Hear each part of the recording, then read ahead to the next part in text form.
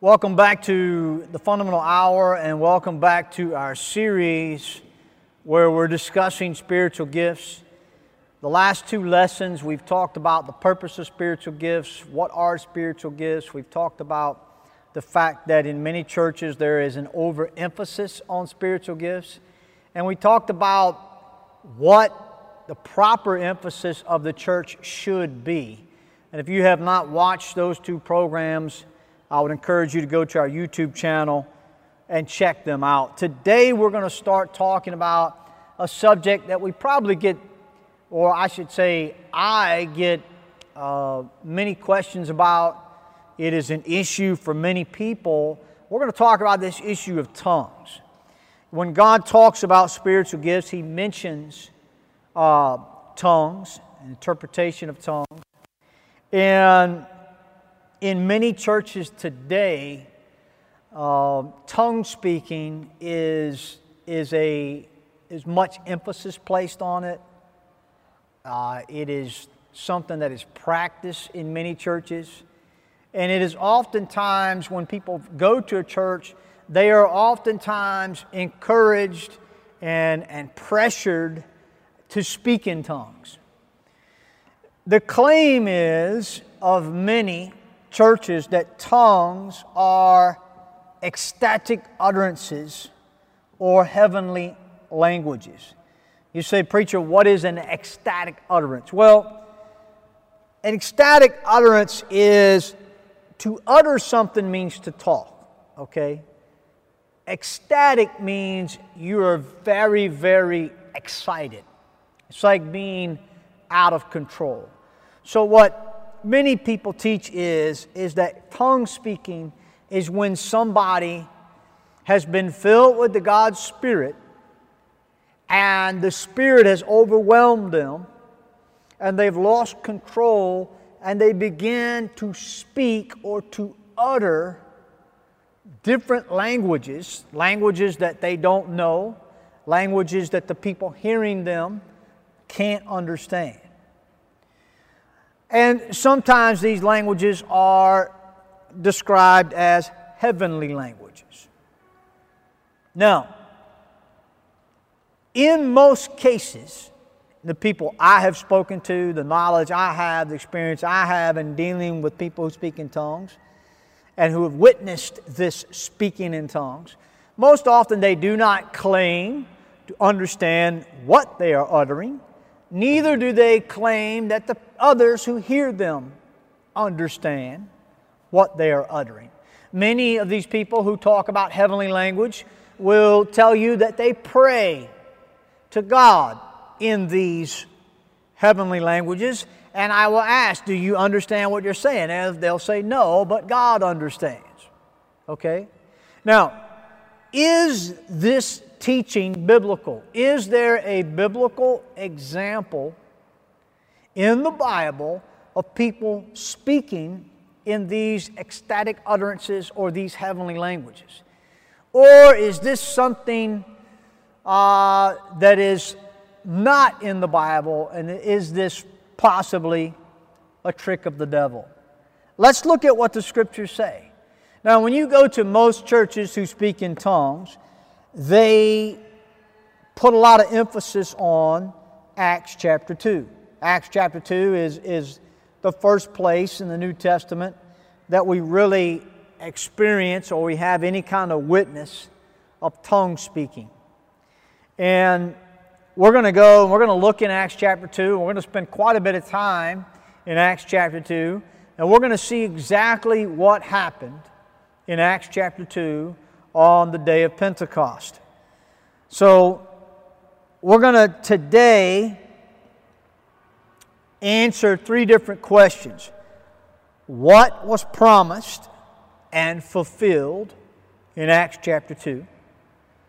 What three miracles were manifested in Acts chapter 2? And we're going to talk about who heard the disciples speak in other tongues. Now, first of all, let me remind you, in last week's lesson, we talked about the Great Commission verses, and we talked about Mark 16, Luke 24, John chapter 20, Matthew 28, and Acts chapter 1.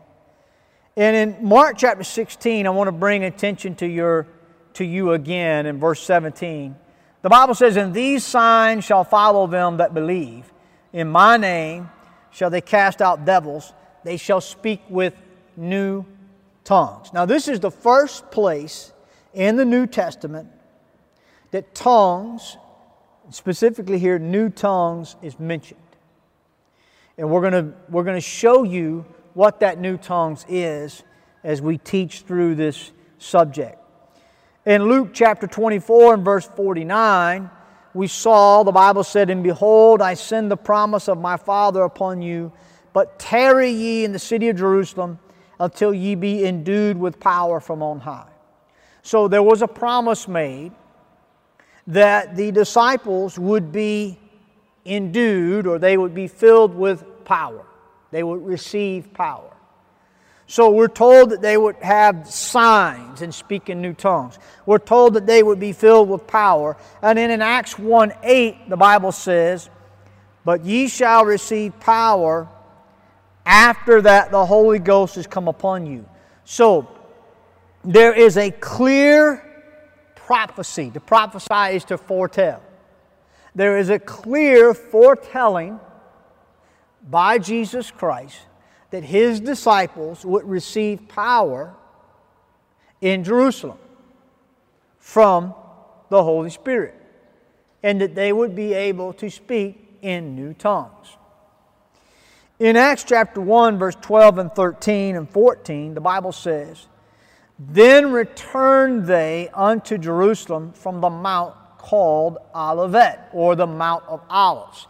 Now, in all of those places we read from last week and here, Matthew 28, Mark, Luke, John, Acts chapter 1, the disciples had been gathered at the Mount of Olives. That's where Jesus appeared to them. And He had told them to wait in Jerusalem. So in verse 12 it says they returned to Jerusalem. And in verse 13, "And when they were come in, they went up into an upper room, where abode both Peter and James and John and Andrew, Philip and Thomas, Bartholomew and Matthew, James the son of Alphaeus, and Simon Zelotes, and Judas the brother of James. These all continued with one accord in prayer and supplication with the women and Mary the mother of Jesus and with His brethren." So the disciples, not just the 11, but also other disciples, many of which were women, including the mother of Jesus, had gathered together in Jerusalem, and they were praying in the upper room. And the Bible says in verse 15, "And in those days Peter stood up in the midst of the disciples and said, the number of names together were about 120. So this is a relatively large room, held 120 people. And these disciples are together praying. So that is the setting of the events of Acts chapter 2. Jesus has been crucified, buried, risen, appeared to His disciples, gave them a commandment to go into all the world and preach the gospel, that they would receive power to do so, and told them to wait in Jerusalem until they be endued with power. They're there, they're praying, and they're waiting. And the Bible says in Acts chapter 2 and verse 1, "And when the day of Pentecost was fully come, they were all with one accord in one place." Now, the day of Pentecost. Pentecost is a feast. It is a feast of first fruits. This feast takes place 50 days after the Jewish Passover. Jesus was crucified at the time of the Passover. The Bible tells us He spent 40 days in His resurrection body. He appeared unto the disciples. So, we are approximately 10 days removed from the ascension of Christ into heaven, and the disciples being together praying and waiting for the promise of power. And they're all in one place. Verse number 2. And suddenly there came a sound from heaven as of a rushing mighty wind, and it filled all the house where they were sitting. Now, oftentimes when I teach the Bible, and we've got this verse on the screen for you there, Acts chapter 2, and verse number 2, I'll ask people, was there a rushing mighty wind? So you're watching me, you're looking at the verse on the screen. Was there a rushing mighty wind? Oftentimes people will say yes. No, it was not. You're not reading the verse carefully.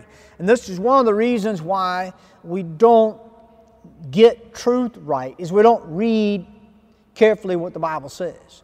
It doesn't say there was a rushing mighty wind. The Bible says there was a sound as of a rushing mighty wind. Now, in other words, they heard a sound, and what it sounded like was a rushing mighty wind.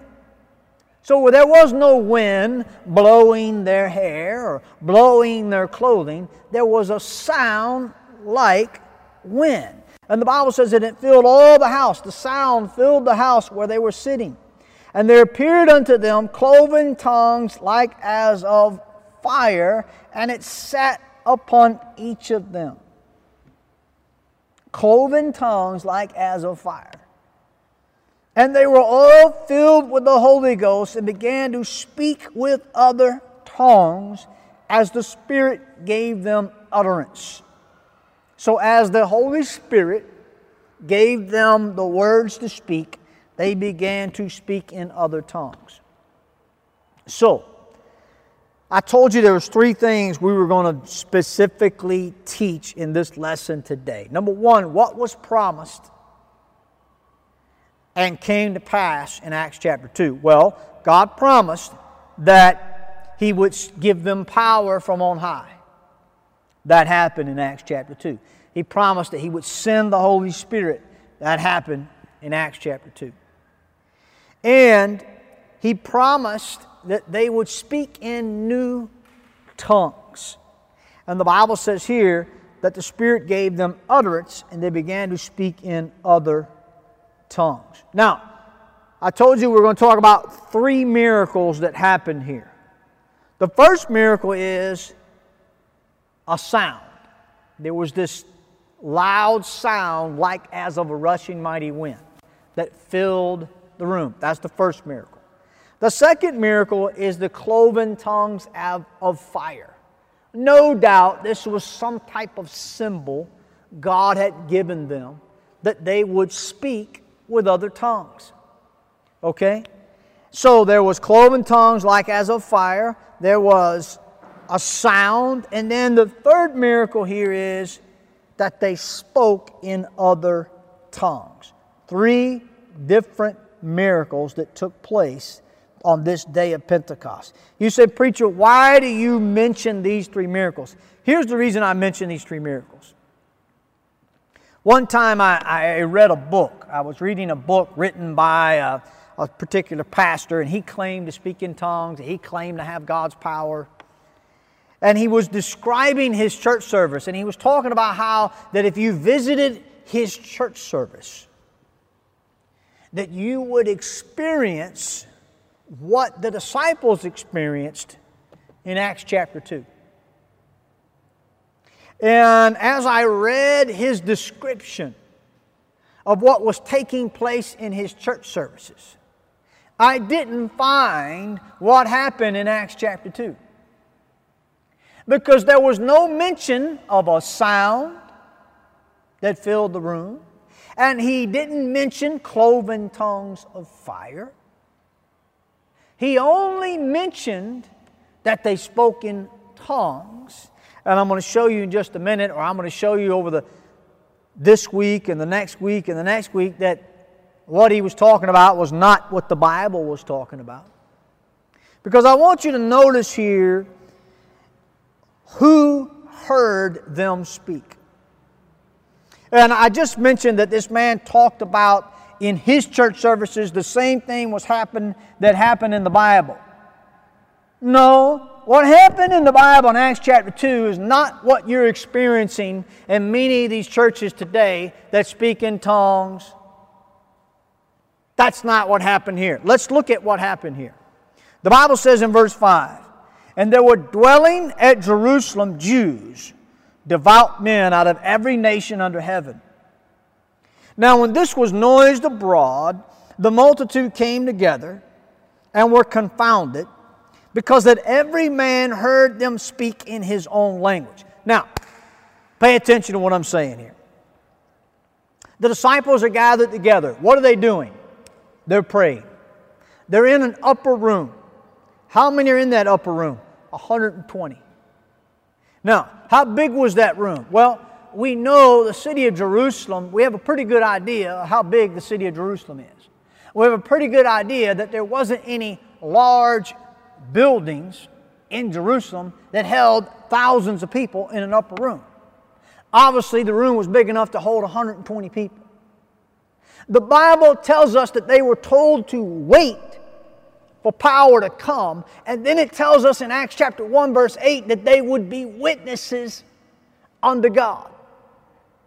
So, when the power came from on high and they began to speak in other tongues, what do you think they did? Well, they went to be witnesses of the gospel. They left that upper room and they walked out into Jerusalem and they began to preach the gospel of Jesus Christ. And what it tells us here is there were men from all nations, devout men out of every nation under heaven. Verse number 5. Well, if there were men from every nation, no doubt they spoke different languages, did they not? And it says that when this was noised abroad, abroad means out.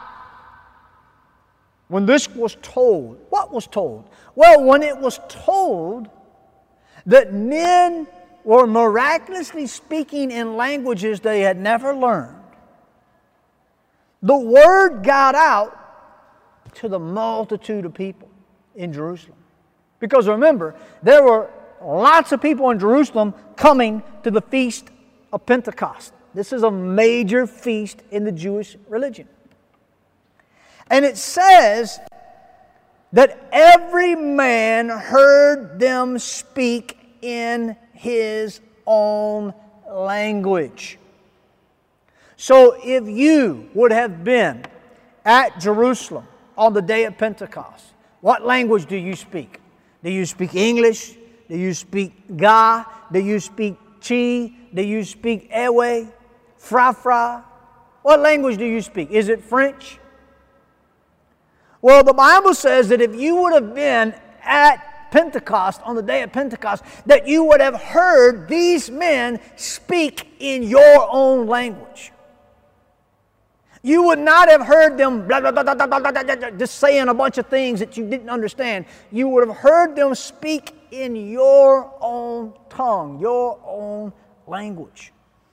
Verse number 7 says, "And they were all amazed and marveled, saying one to another, Behold, are not all these which speak Galileans?"